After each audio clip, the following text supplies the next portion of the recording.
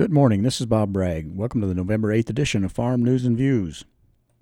Low water levels on the Mississippi River continues to be of concern to farmers who need to sell this year's corn and soybean crops. Last week, the river dropped to a record low, further restricting barge traffic, which is impacting crop prices for these two commodities throughout the Corn Belt and the Southeast. On Wednesday last week, USDA economists reported that cash bids were as much as $2 lower for soybeans. But at the same time, the cost of moving fertilizer upriver has increased considerably, and neither situation is likely to change before late winter. University of Illinois Farm Doc Daily reports that grain tonnage on the lower Mississippi during September and October was down by more than 40% from recent years. So the additional cost is being passed along to shippers, which eventually results in lower prices to farmers. The Mississippi River Basin is the third largest river basin in the world, behind the Amazon and Congo River basins. It collects water from 31 states through tributary rivers such as the Missouri, the longest river in the U.S., the Ohio, and the Arkansas that flows out of the Colorado Rockies, and many other smaller rivers and streams along the Mississippi River course.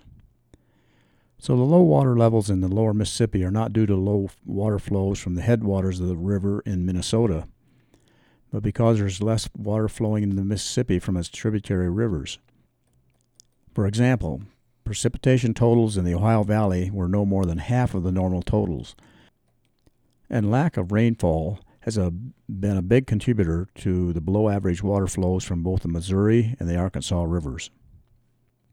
Since the 2023 water year is already underway, water managers in the southwestern U.S. are considering what the outlook may be for this winter and next summer.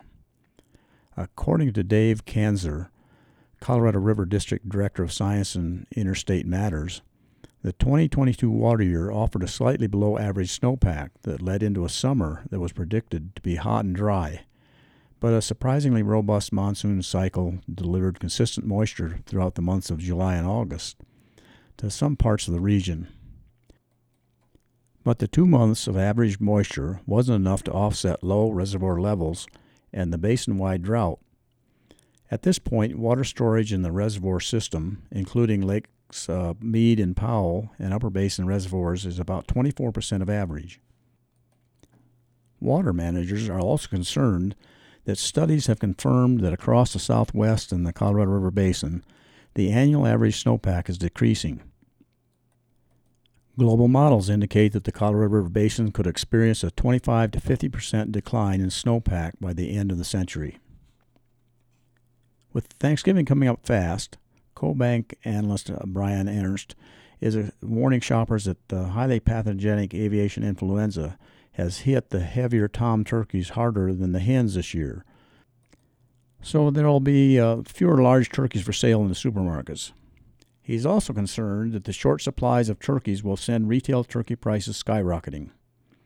According to Ernst, measured in pounds, turkey production is down 5% from last year and could end the year down 9.6%. American philosopher Sidney Hook wrote, "To silence criticism is to silence freedom." Until next week, I'm Bob Bragg.